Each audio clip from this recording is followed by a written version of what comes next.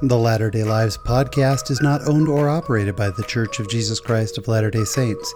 Any opinions expressed or implied in this recording are solely those of the host and guests and not of any specific organization unless otherwise stated.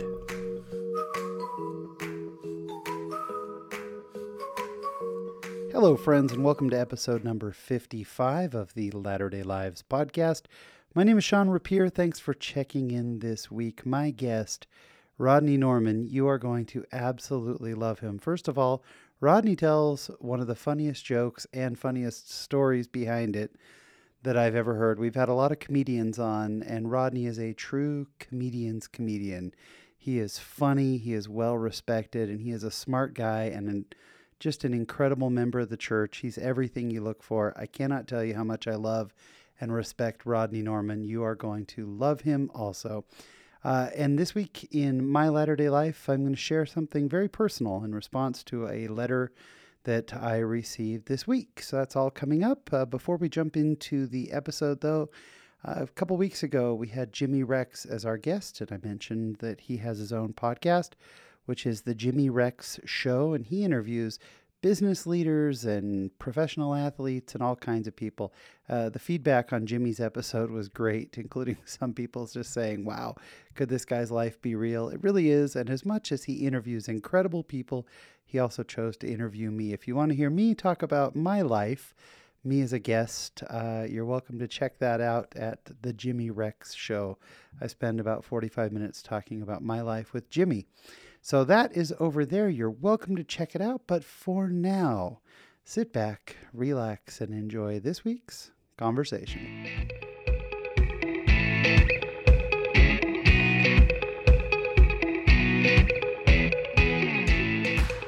And my guest today is not only a very well-known and well-respected comedian, but also a philosopher, a man among men, a true philosopher, and so many facets of his life that are fascinating. We're going to talk about them all. Rodney Norman, welcome to the program. Well, thank you for having me. It is an honor and a privilege. So glad to be have here you. In your presence, my friend. Yeah, so for our listeners, Rodney and I have known each other for many years. So when I was pretending like I was a comedian, Rodney was a real comedian. And so we used to hang out a little bit at the clubs and have a lot of mutual friends in the comedy world. Yes, we do. And Rodney is still a working comedian. You are still performing all the time. Amazingly, yes. Yeah. It's hard to believe. People still keep paying me to do it, so I keep showing up. It's awesome. Can't wait. Can't wait to hear all about it because I don't really know your whole backstory. So this will be great. Well, fun. Yeah. So tell us a little bit about your early life, the early life of Rodney Norman. Early life. Well, I grew up in Utah. Yeah. Typical Utah County. Utah Mormon, kid, I guess. Utah County also. Yeah. We kind of moved around a lot in Utah. I mean, I was born in Granger, which no longer exists. I was about to say I've never heard of Granger. But that's why. It's now become West Valley. Oh, okay. That's why I tell people I had an existential crisis when I realized that the place I was born no longer exists. Are there still like relics of Granger? Like, is there a Granger High? Yeah, there is a Granger High. Yeah, okay. Yeah, and like I said, the hospital's still, I think, Pioneer Valley still got that name. But how funny! I never knew that. Yeah, it was Granger. And then where did you live in Utah County? American Fork, Provo, and Springville. Wow. Yeah. All over. Yeah, my dad was a diesel mechanic, and he just kept going from job to job. Yeah. Sometimes. And so you got to explore a lot of Utah. Growing up, did you live outside of Utah? For a brief time, we lived in Yerington, Nevada. Yerington? Yeah. I don't know where that is either. You know what? I had to look it up on a map myself to remember. Yeah. But yeah, Yerington, Nevada. We lived there for about a year. Wow. It was my dad had got a job with this meat packing company, and taking care of their trucks. And he worked there for about a year, and we were having a great time. Did you enjoy that? Did you like that? I loved Nevada because we lived where we lived. We were right next to all these little creeks that had crawdads in them. Oh yeah. And so we used to go and catch these crawdads, and That's it was just a fun place. But My dad one day he was working, and a couple guys from management came to him and told him that the true nature of the business was basically the mob. What? No way, really? And they really liked Dip, thought he was smart, that he could move up in the organization, invited him to join. He said, no, thank you. The next day, we packed the cars and headed back to Utah. Wow. Yeah. This was in the middle of the winter. This is That's like just amazing. before Christmas. Yeah. Wow. So you could have been part of a mafioso family. Yeah, my dad was just like, "Oh, we're not going there. We're not going to do this." Plan. I mean, they were offering tons of money, and sure, they were just going to that's them amazing. soup up some trucks and make some modifications for various uses, some extra storage space. Yeah. Well, and he was like, "Oh, he just said no." Rodney, that's crazy. Yeah, it was pretty amazing. That's pretty fun. So, is your family LDS? Yeah, they weren't. My parents. My father was not a member originally. Okay. His family moved from Missouri, and they weren't members. And then he got here. In fact, this is pretty cool. He has a certificate signed by David O. McKay as being the first non-Mormon to be part of the Mormon Youth Chorus. What? Really? Yeah, it was pretty. He was a singer. He had an amazing voice, and he could. If I didn't know this until we were sitting in my grandma's house one day, I was in high school, and my cousin, she had one of these little kind of toy pianos. Yeah. Sure. And all of a sudden, my dad just sitting there, and he was playing around with my cousin. He picks up this little thing, and he just starts playing "You Are My Sunshine" and starts singing it to my to my cousin, and I'm just like going, "Where'd that come from? You know how to play the piano?" And apparently he knew how to play the piano, and then he played all kinds of horn instruments. Oh my gosh! And he had this amazing voice, and I'm like, what? And then I found out that he had been a part of Mormon Youth Chorus when he was in high school. So he's in the Mormon Youth Chorus, but not a Mormon. Not a Mormon. Just all of his friends were, so he joined it. And then eventually he ended up becoming eventually became joined the church. And like I said, my parents got sealed when I was in high school. So I got to go to the temple when I was, 16. That's cool. That's a cool sealed, experience. So your parents get sealed and be sealed to them at the same time. Yeah, it was fascinating. That's really neat. It was awesome. So what were you like growing up? What were you into? Well, my family was into building race cars. Oh, yeah? In fact, there used to be a racetrack here in Utah County called Santana Raceway. Santana. Yeah, it was out in Springville. If you're on I-15, the exit just before you get off onto Spanish Fork. Yeah. As you're heading south. Sure. As you look towards the mountains, there's a big pile of dirt now, but there used to be a raceway there. A racetrack right there. Wow. It was called Santana Raceway. Cool. And we used to race there all through the 70s. My dad was involved with the races up in the fairgrounds. Are you a car guy still? This is caused some controversy with other people, but yes. Yeah. But as I've said, it's like when I met my wife. Yeah. I told her that she says, "Well, do you know anything about cars?" And I went, "Well, no, not really." Mm. And then one day, I had a guy at work who was basically getting ripped off, trying to get a brake job because the place out in town. This is when I was in the Marine Corps in Jacksonville, North Carolina. They were quoting him like $1,500, and that he was going to have to redo his entire brake system. Mm. And I'm like, dude, you just need brake pads. Yeah. So I told him, I said, it's like $15. I can do it for you. So I had him pick up the brake pads and came over to my house one afternoon. And I get there and he pulls up and my wife's like, "What's going on?" I said, "Oh, I'm going to fix his brakes." And she goes, "Why are you going to fix his brakes? I thought you know anything about cars." I had no idea. And I'm like, well, compared to the rest of my family that builds race cars and they're in NASCAR, no, I don't. But I could still fix stuff. Yeah. You've got the basics of auto mechanics. Yeah, I grew up with it. I grew up in a garage. We spent every winter building race cars and every summer racing. How cool. Yeah. So for me, literally, if putting gas in the car does not solve the problem, I'm out. That's it. I go to the mechanic. I've got a mechanic I trust. I hand him my keys and my wallet and just tell him to call me when it's done. Just say a prayer and hope for the best. That's it. So yeah. So you were into cars. You were into cool stuff. I mean, what kid isn't? I wasn't. I was into cars, even though I didn't know how to build them or fix them. So yeah. And then you get done with high school here in Utah. Where did that take you?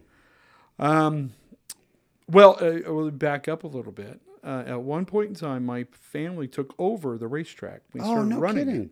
So when I was 16, I was 15 when we took it over, and I kept bugging my grandparents, my grandpa who was running it, that I wanted to be the announcer. Oh, wow. And he's like, no, you're just a kid. You're not going to do this. And I kept bugging him, let me do it, let me do it, let me do it. And finally we had one day, the guy, the regular announcer, his name was Gator Joe Bowen. He was, I mean, he's Gator Joe.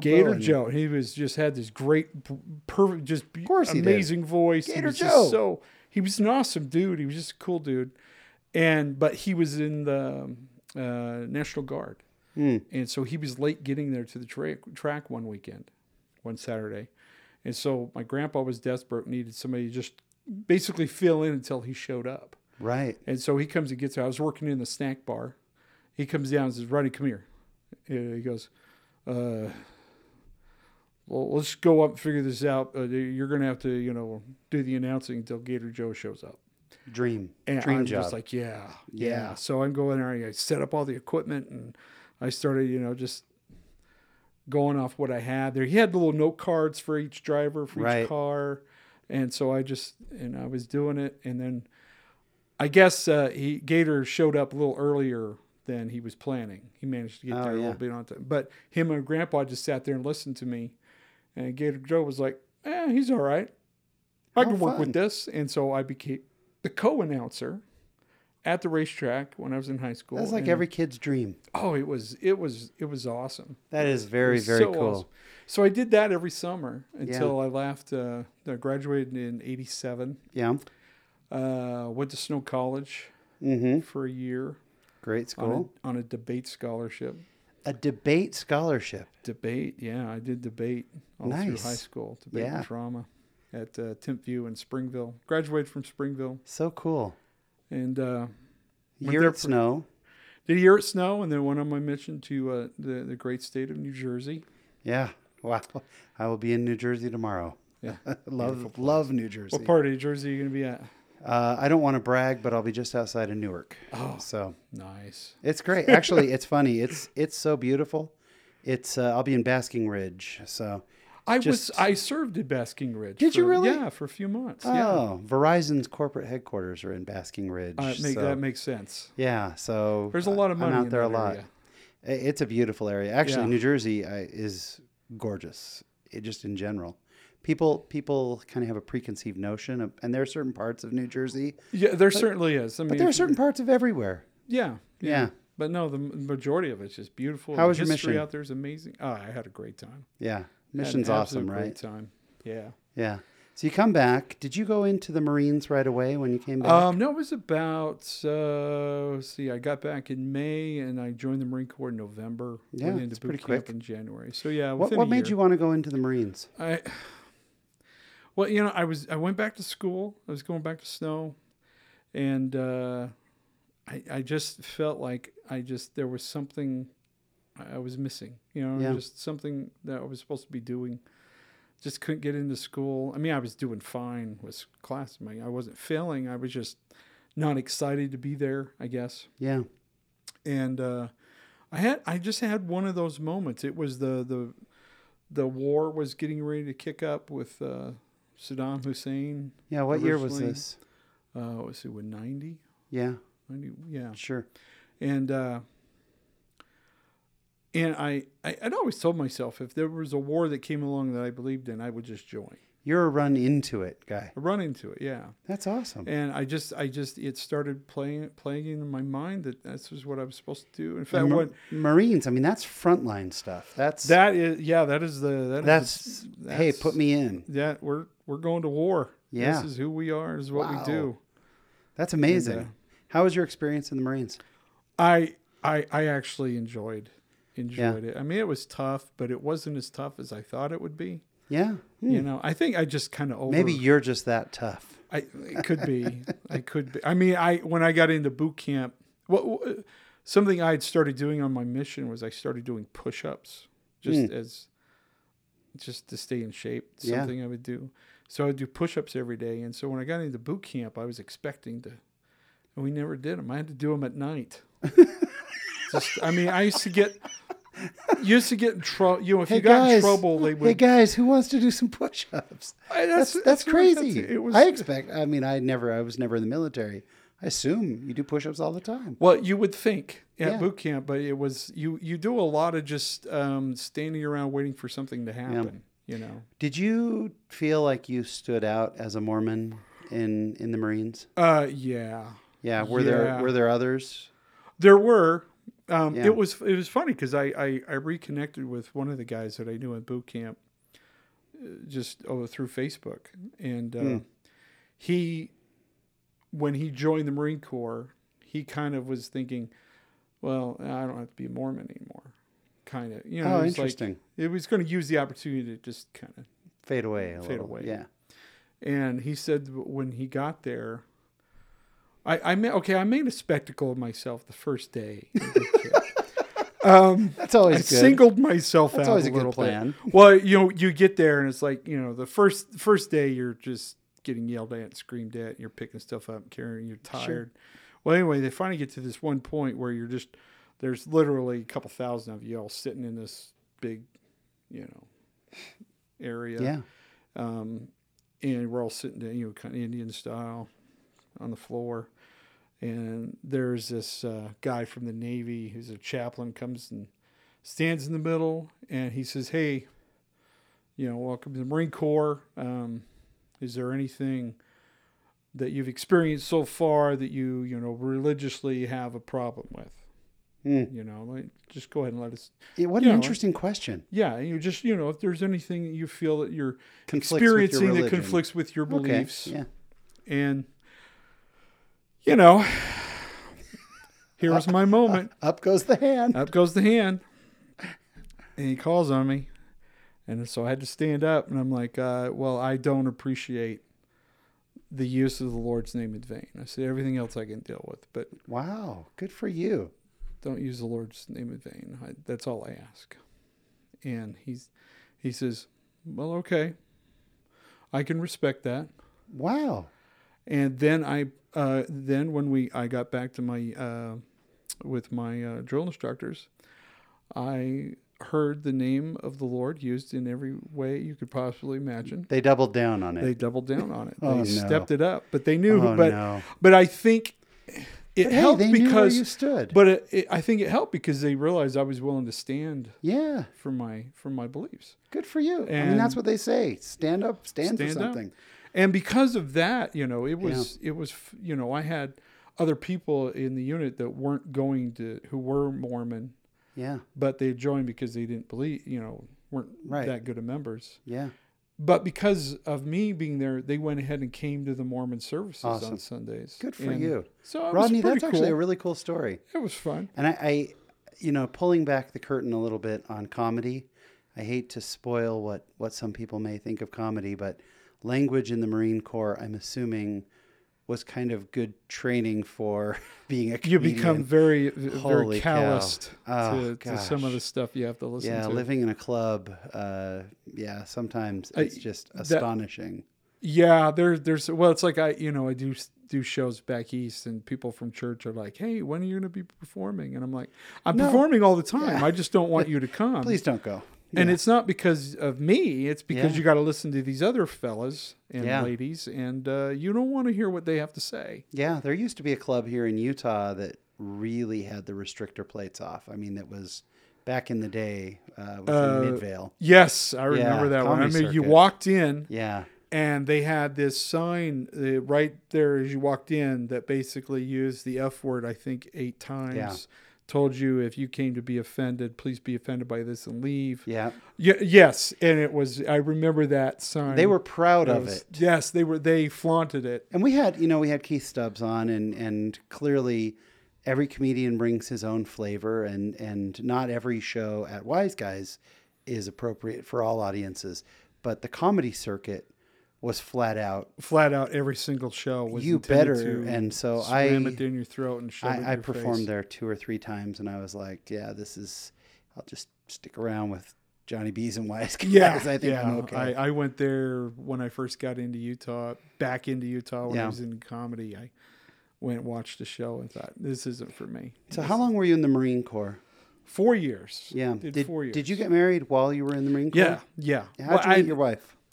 Well, it was just weeks before I went into boot camp. Oh, wow. In fact, we just had a mutual friend this gal I kept hanging out with, and she kept telling me about this girl that she knew, her friend, that I was a lot like, and she kept telling her about me, and I'm like, okay, whatever. But at this point in time, I was like, look, I'm done with women. I'm going to join the Marine Corps. When I'm done with that, I'll think about it.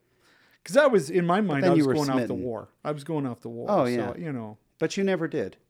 No, I didn't. I mean, the war started and ended my first week of boot camp. Yeah, that time it was pretty quick. It was like 3 days, and it was over. And I'm like, okay, well, now what do I do? At some point, I know you finished your degree. I finally finished it in 2015. So your degree is in philosophy. Where did the interest in philosophy come from? I would say it started when I was 7 years old. Really? Yeah. I used to have all these weird questions about the gospel. And my primary resource was my grandmother, who, she worked at the Provo Temple for years, Irma McPhee. And I would just have these questions. I think one of the first questions I had was, why do we have to be baptized? Interesting. And how is it that if only Mormons are getting baptized, then how's anybody getting to heaven? These are big thoughts for a young kid. This doesn't seem fair, was my thought. Sure. And that's when she introduced me to Joseph Fielding Smith's Gospel to Answers to Gospel Questions. It was a whole series of books. Mm-hmm. And she had the whole series. Ended up being a series of lectures. Yeah. Yeah. And she had the whole thing. Wow. And she pulled out one and said, here, read this. And I'm like, okay. So I read it, and I'd have to go get a dictionary and figure out some of the words. But I just started reading that. And I think it's also where I got my just love for reading. Yeah. I just loved awesome. So every time I went over there, I would open up a book and just start asking questions. Okay, let's find the answer to this. Answer this. And then eventually my questions started expanding into other things. And so I started reading, other philosophy, and just really have just been interested in my whole life. I've gotten the sense from some people that philosophy and the gospel are mutually exclusive things, that there's not a crossover between them. And I've always found that one without the other is just out of balance. Like to me, the gospel answers a lot of philosophical questions. Absolutely. And philosophy directs me to the gospel in a lot of ways. Do you agree with that? Absolutely. So as I've always said, if you believe in the truth, you're never afraid to find it. Yeah. And to me, that's what philosophy's out to do, is to try to explain this life. And even things that you don't think actually are explaining the gospel actually do quite well. Yeah. If I've wanted to always write a book about basically talking about Joseph Smith as a philosopher and show all of the answers to philosophical questions that were answered just with the first vision. You receive answers to some of the most difficult philosophical questions that most people still struggle with. I've never thought of it as a philosophical experiment, but you're absolutely right. Of course it is. Yeah, it's all... the biggest questions that the greatest philosophers have asked. Joseph Smith answered all of them with the first vision. Fascinating. It's one of the things I love about being alive in our time, like the Joseph Smith Papers. I love that the church has just been so open and upfront and saying, finally, you've got questions, we've got answers. Yes, which is great. And you know what? But it's come about at a time where the internet is here. It's access to everyone. And there are a lot of people who say, well, how come in the 1960s and 1970s? I don't know why, and I wouldn't want to second guess it. I think a lot of it was just there was so much, they didn't know how to get through it all. I think there was a lot, but then also, how do you disseminate that information? Yeah, because you got to think the church was only a couple million people back then. You don't really have the market. Right. Well, you don't have the market to answer it all, but also, what are you going to do? Teach missionaries to study all this stuff? I mean, you're 19, you barely can remember. Wait, Nephi had how many brothers? But I want you to take this deep stuff that people have big questions about. I just love that we're in a time. Let's talk about the fabric of reality. It's. I love it. I absolutely love it. So when did you get into comedy? And how? Well, I'd always been a funny kid, because we moved around so much that I had to be funny to make friends. Sure. And so, and then I was into theater and all that stuff. Improv. I did improv all through high school and college, and when I got married to my beautiful bride, I was in the Marine Corps. I used to do this bit all the time for other Marines, and my wife was just like, "You need to do stand-up." This was early. I mean, this was the first year of marriage. She's like, "You need to do stand-up." Wow. And so she's been throughout my entire career. She's just been my number one fan. Awesome. She just kept pushing me. She took me to my first live comedy show. Where was your first performance? My first performance. Your first time on stage. Where first was time it? doing stand up. Doing real stand up, like not just practicing material with friends, but like club or stage. Getting on stage was doing it. Well, there's a funny story behind it. What had happened was I had a business. I was in Kansas City, Missouri, little town just outside of Kansas City, Warrensburg. I had a business where I did handyman services for a realty company for all their rental properties. And I was on a job, and I had a guy helping me, and we were trying to fix a window with some plexiglass, and I was telling him just score it, and then we pop the glass, pop it.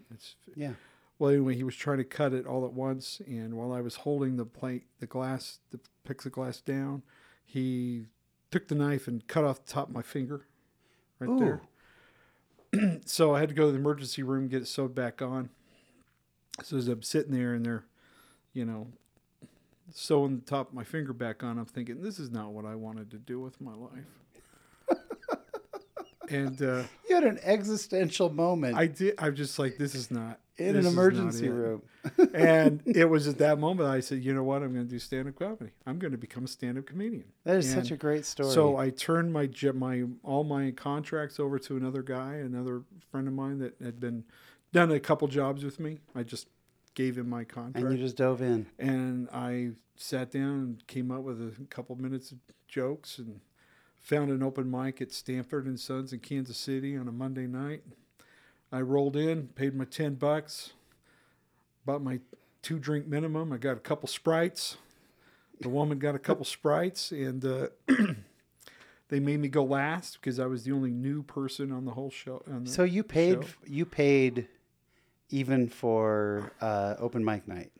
You had to, yeah. You still had to pay? I had to pay. So, yeah, it cost us... it was an hour to get up there. Or there are a lot of clubs that to give you time, you have to get a certain number of people in. That's pretty common. Yeah, a bringer show. Yeah, bringer shows. But for this open mic, I mean, there were actual audience. There were people who were just coming for the show. This was a real popular club. Comedy was still pretty hot. A pretty hot thing at the time. It was late 90s. And I got up there and I had a couple laughs, and I just as soon as you hear people laughing at something you said and came up with, you're just, this is it. Do you remember your first big bomb show?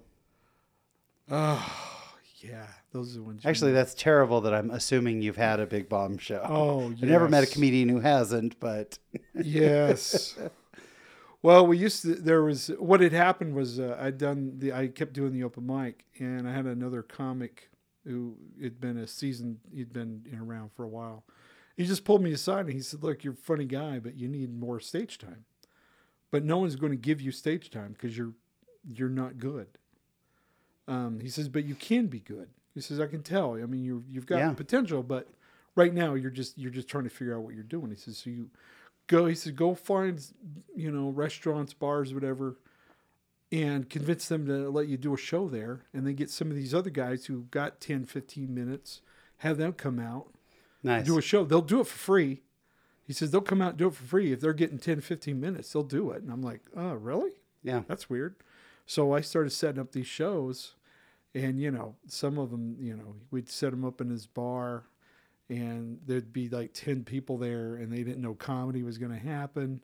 You get up, and I had to get up there and start. It was horrible. But that's where you learn. It's the bad shows is where you learn. So some of those shows, if you can figure out how to win. Did you ever work Dave Dennison's room, the three alarm saloon up in Salt Lake? No, I never did that one. Yeah. See, there are rooms like that. I mean, you've worked rooms just like it. There are certain rooms. When we say rooms, it's any place that you do comedy. There are rooms that are just half the people in the crowd don't even know you're standing up there or why. Oh, yeah. And suddenly someone will turn on the jukebox or a fight breaks out. But you get that. You just connect. But then there are rooms, there are bars that are amazing. I mean, there are bars that are incredible. You still do a lot of those types of rooms still. I do, because I think that's where you get stronger as a comic. When you can go into a bad room and turn it around. Yeah. It's a magical thing. So one of the things that is intriguing to me about you, and I mean this in the absolute best possible way, is that you don't have comedy neurosis like so many of our friends. You're a very balanced guy. You're balanced in your relationship. You're balanced in the gospel. You're balanced in your sense of self, or at least that's how you've always come across to me. And as you know, I put up a good front. No, come on. But you know what I'm talking about, right? Like it almost sometimes helps. I had a comedian one time say to me, "Sean, you're never going to make it because you're too normal. Like you're not deep enough in your own head. You need to figure out your neuroses." Yeah. So you're not messed up enough to be funny. Yeah. I would say almost that you are in comedy, but not of comedy. That's a fair assessment. Yeah. I'd go with that. Yeah. Yeah. But there are a lot of good people in comedy. Oh, there are. I mean, it's amazing the number of friends we've made over the years that are just phenomenal people. Do you have a favorite joke? Nice, beautiful lead-in. This happened at the Johnny B's. Yeah. And Johnny B's Comedy Club was a club in Provo. Great room. It was a great room. I mean, it was such a fantastic club. It was so fun. That's where we came up a little bit. Yeah. And so I do the joke is that when I was in Sunday school, I used to have this great teacher. She was awesome. And she always had, presentations. She brought treats. She knew what she was talking about. She was a lot of fun. But every once in a while, she couldn't make it. And so her husband would fill in for her. Mm. Well, he was never prepared, ever. Most of the time he just read it out of the book. Well, one time he comes in and he goes, "Hey, look, boys, tell you what, here's what we're going to do for class today is if you have any questions about the gospel, about life in general, anything you want an answer to, you go ahead and ask me, and I'm going to give you an honest answer right here, right now." And we're all just kind of staring at each other like, And finally, I asked, "Well, is God omnipotent?" He's like, "Well, yeah." "And is God omniscient?" "Well, of course he is." I'm like, "Well, okay, if God is all-powerful and he's all-knowing, would he not know what I'm going to do before I do it? And if he's all-powerful, he has the ability to stop me from doing it. Therefore, if he allows me to do it, would not then anything I do then becomes God's will, thus making free agency an illusion? He just stared at us and then said, why don't we just go ahead and play hangman?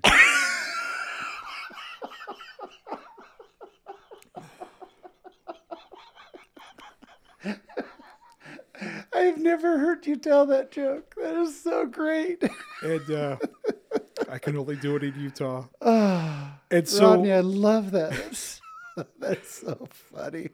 So I do that. I do that at Johnny B's one day, and you remember John Schaefer? Schaefer was running the club. He comes up to me after the show and he says, "Well, you walked a couple people." You could not have walked people with that line. Come on. The story gets better. He goes, I was taken back because I'm going, how in the world could you possibly be offended by anything that Rodney just did?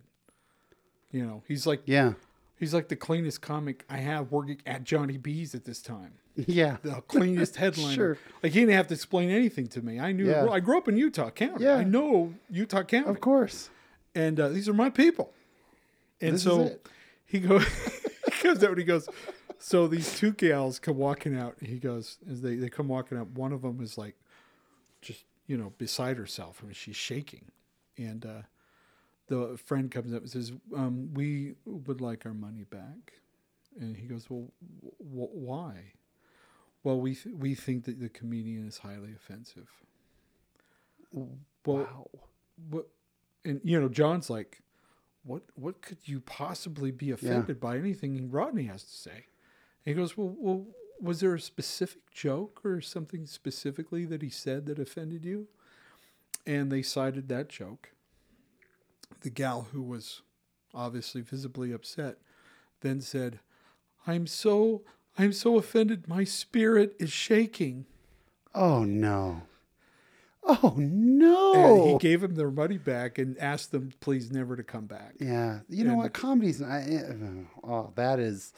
that's rough. But comedy clubs aren't for everyone. There are people who... No, they aren't. No, there are people. It's know thyself. Yes. Know thyself. There are people. Maybe you shouldn't go to a comedy club. Yeah. As I start, after that, in fact, the joke that inspired that particular moment was I said, look, if I do comedy because I love people. I enjoy making people feel good and laugh. And so I just want you to know that from the bottom of my heart, that if you are offended by anything I say or do here tonight, please understand.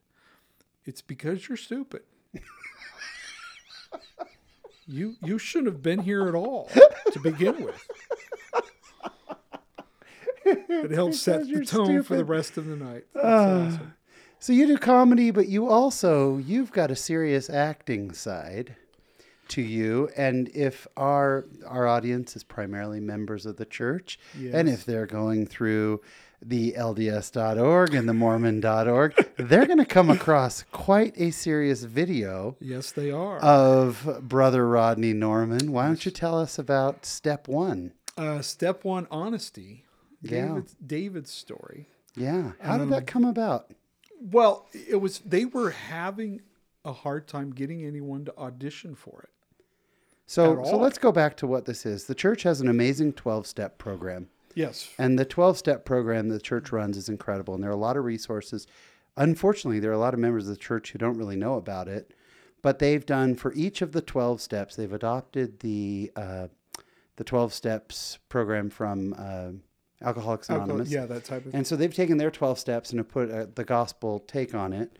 And for each of the steps, and step one is honesty. Honesty, yeah. So for each of the steps, they do a video featuring someone's real story, and it cuts from a dramatic interpretation of it to the actual person. Yes. Back and forth who tell their story. And step one is honesty, and it's about a man who has a pornography addiction that turns into, all kinds of lascivious acts. Yes. So all of a sudden, who is that man but Rodney Norman? That is me, doing the dramatic part. Yes, I might add. Yes, not telling your own story, but you're doing the dramatic part of it. How emotional? I watched it, and it's a very intense piece. Yes, like it's incredibly emotional when you your character shows up back at church and your wife is sitting there and you've betrayed your family. Was it pretty intense filming, or is it just another acting job? Yeah, it was. I think because I think we've all had that moment where we feel that we don't feel quite worthy. Yeah. We always just have the for whatever Sure. reason, and as I'm contemplating, when you're watching the thing and I'm walking into the chapel. It's just weighing on me. I mean, I really felt, I was like, I know this feeling, I know this. We all do. Every one of us. The just the heaviness of guilt, and then you're walking into church where, you're trying to put on your best. Yeah. Oh yeah. Everything's great. Hey, everybody. Yeah. And, in fact, it was interesting part. One way we go in, and they're filming the sacrament being passed. Yeah. I looked at the director because he didn't tell me. I said, does he take the sacrament? And he goes, well, I don't know. We haven't talked about that. And I said, I think he needs to take the sacrament. Wow. Because that helps. Because he's being completely dishonest. He's trying to put up a front. Yeah. Here he's literally, he just came from an encounter in a hotel room. Yeah.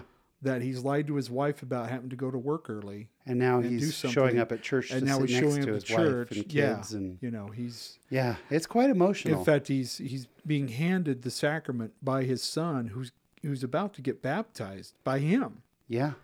And there's that moment, and it's just, it was... It's incredible, and you did a great job in it, and I highly recommend that our listeners check out the 12-step program in general. But just be familiar with it. I mean, if anything, just understand that other people are going through these things. Yeah. Or you might know someone who's going through these things. You might know someone who needs it. Yeah. And it might be you.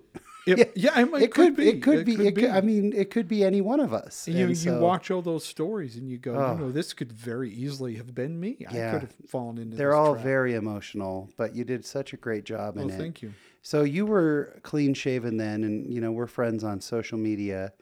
And I will have pictures of you up on Instagram. And you seem to have the constant debate going on. Do you look more like Kenny Rogers or Brigham Young? Has that debate been solved yet? Or is it regional? Lately, it's regional. Because lately, I'm getting a lot of Jeff Bridges. Jeff Bridges. Okay, I'm getting that one. You've kind of got the Jeff Bridges Tron, the new Tron thing going. Yeah, with the way your beard is and everything. A lot of them go with the what was it? The dude from. Oh yeah, whatever that movie is. Yeah. So the way your hair curls in the back is how I picture Brigham Young. So I think you've got a very solid Brigham Young going. I do. I am related through, I think, his 16th or 17th wife. It's a good Brigham Young look, for sure. Well, this has been... I did have it. I did have the mustache shaved at one time, just for the fun of it. Just have the underbeard? I had the Brigham beard. Did you get pictures of it? I do. I got them up on Facebook. That's awesome. A few years ago. Well, this has been a fascinating discussion, and it's so fun to catch up.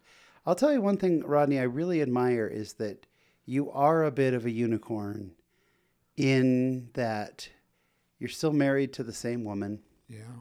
You're faithful, you're active, and you're a full-time working comic. You're living part-time in Connecticut, part-time in Utah. Yeah. You've got a lot of ventures going, a lot of comedy, a lot of other stuff going on.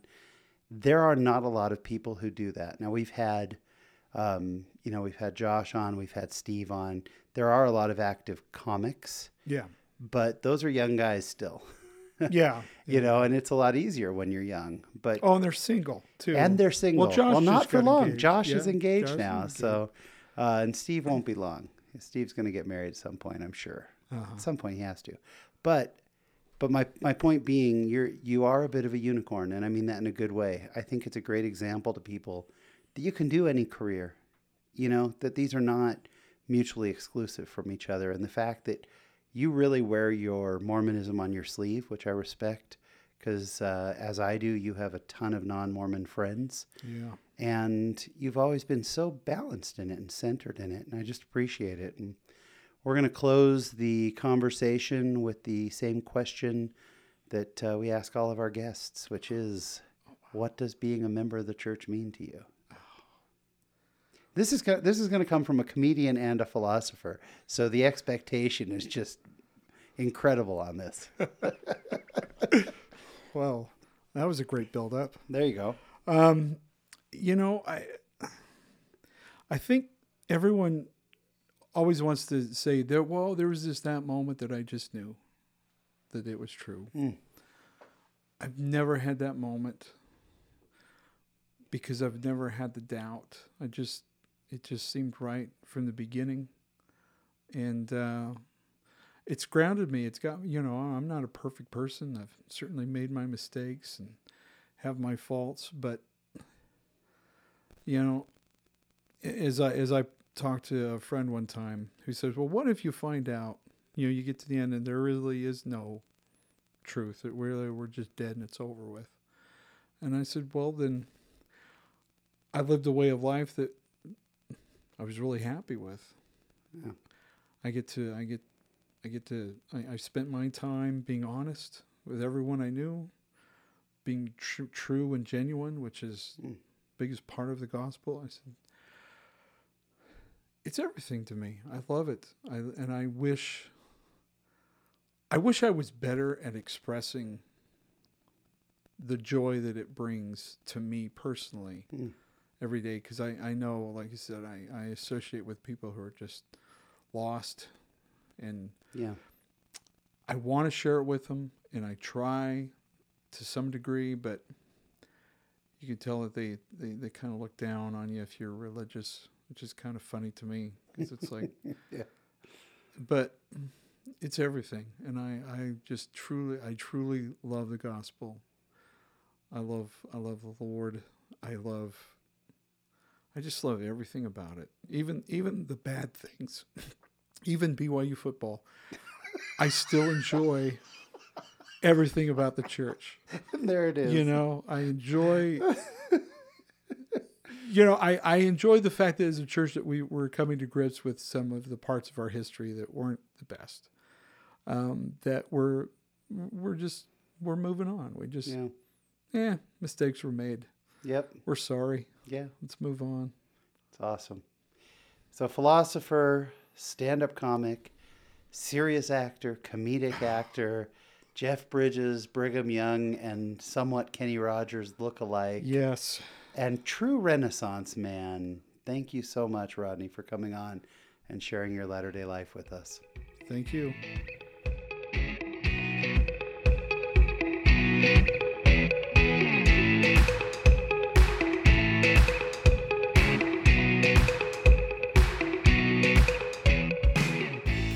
My special thanks to Rodney Norman. He is such an amazing guy. I had so much fun hanging out with him. He's one of those guys who comedians just love and respect him, and yet he's kind of got it all balanced, and he's so smart, and his philosophy interests are incredible, and yet he's such an active member of the church, and just he's kind of just got it all, and I just appreciate him, and I'm grateful for him as a friend, and very thankful he spent the time with us. Hope you really enjoyed that. This week in my Latter-day life, I received a letter that I just felt like I should clarify. I'm not going to read the letter on air as the writer shared some very personal things, but one of the things the writer, and I've already responded to the author of the letter personally, but one of the things the author put at the bottom of the letter is, I felt like I should just write this because you are always so happy and always so positive and always so bubbly and all these things. And I shared this with the author, and I'll share this with you now. This is a show, and I'm so grateful for this show. I love it. I look forward to all the people I get to meet with and to putting it out there and the feedback I get from you. It's just incredible, and what a blessing it is for me. But I also make myself be positive and happy. And I would say I'm generally a positive, happy person. But there are days that I have my doubts. And there are days that are really hard. And there are days when I get out of bed on Sunday morning and I just have to force myself to get ready for church. And my kids have problems and I have problems. And I have days where I pray mightily, wondering what's really going on with my life. And I think that there's a persona that I portray here on the show, and it's not far off from who I am. But if I somehow have given off the impression that I'm always positive and that I'm always happy and that the gospel always solves all my problems instantly and that I don't go through difficulty, well, then I'm giving off something that's not true. The truth is, life is really hard, and my life is really hard. And I go through trials like you do, and doubts like you do, and difficult times like you do. One of the reasons I love the podcast is it buoys me up to hear the struggles and trials that other people have gone through, and that through the atonement, through the gospel of Jesus Christ, they are overcoming them. It's one of the things I absolutely love, but I want to make it clear, nobody gets through easily. And the same doubts that I have and the same struggles that I have or the same fears that I have, I know you also have. They may be slightly different, but we all have them, including the general authorities, including that perfect family in your ward, including the bishop, including everyone you meet. We all have struggles. We all have our difficult times. And one of the things I think that maybe hurts us is that we put on such a good face and don't open ourselves up. And it makes other people feel like they're the only ones with those struggles. And I'm grateful for all the guests who come on and bare their souls about the difficult times that they have. And I'm grateful for this person who wrote to me, and I just want to reassure, wow, am I human and flawed, and I have all the same struggles that anyone else does. But thanks to the atonement of Jesus Christ, I get through them. And thank you to you for your examples and your support. And that is what is happening this week in my latter-day life. Again, I appreciate all of you tuning in. We continue to grow. If you get the thought to share this with someone you know, especially if you share it on Facebook or you just get someone to start listening, we really appreciate it. The show is growing so fast. The month of June had been a record month. For July, we check the number of times the show is listened to. And in July, this podcast was listened to 1,800 times more than the previous month, which had been a record. The growth is phenomenal, and it's thanks to all of you for sharing it. So we really appreciate it. We can be found on social media. Please be sure to follow us on Facebook and on Instagram and Twitter. And of course, we can be found wherever you get your podcasts. If you want to reach out to me, please drop me an email. I love hearing from you. My email address is shawn@latterdaylives.com. It's SHAWN@latterdaylives.com, or I can be reached on Facebook, Twitter, or on Instagram. So until next week, when we've got another show lined up for you, please remember, as always, there is a great, big, beautiful world out there. Go be in it, just not of it. Thanks for listening.